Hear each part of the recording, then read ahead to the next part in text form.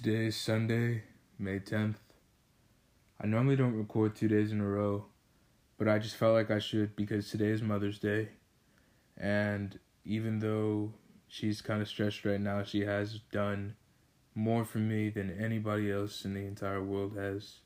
Not to mention she's kind of battling this coronavirus on the front lines, so I feel like she should get another special thing dedicated to her.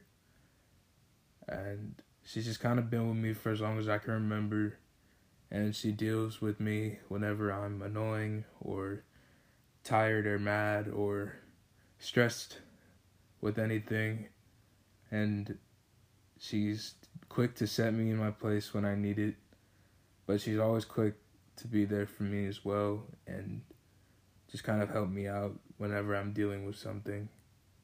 So all the love in the world goes to my mom. And I can't imagine that this time is any easier for her than it is for me. In fact, it's probably a million times harder, just because she's the one who has to deal with everything. But I am always thinking about her. And I did want to take her out to a fancy dinner or something today, but as you know, almost everything is closed down. So I'll wait until it's all over, and then I might take her to the beach or something. I don't know. Whatever she wants to do. But yeah, this is for all the moms out there, I guess. Thank you for being you.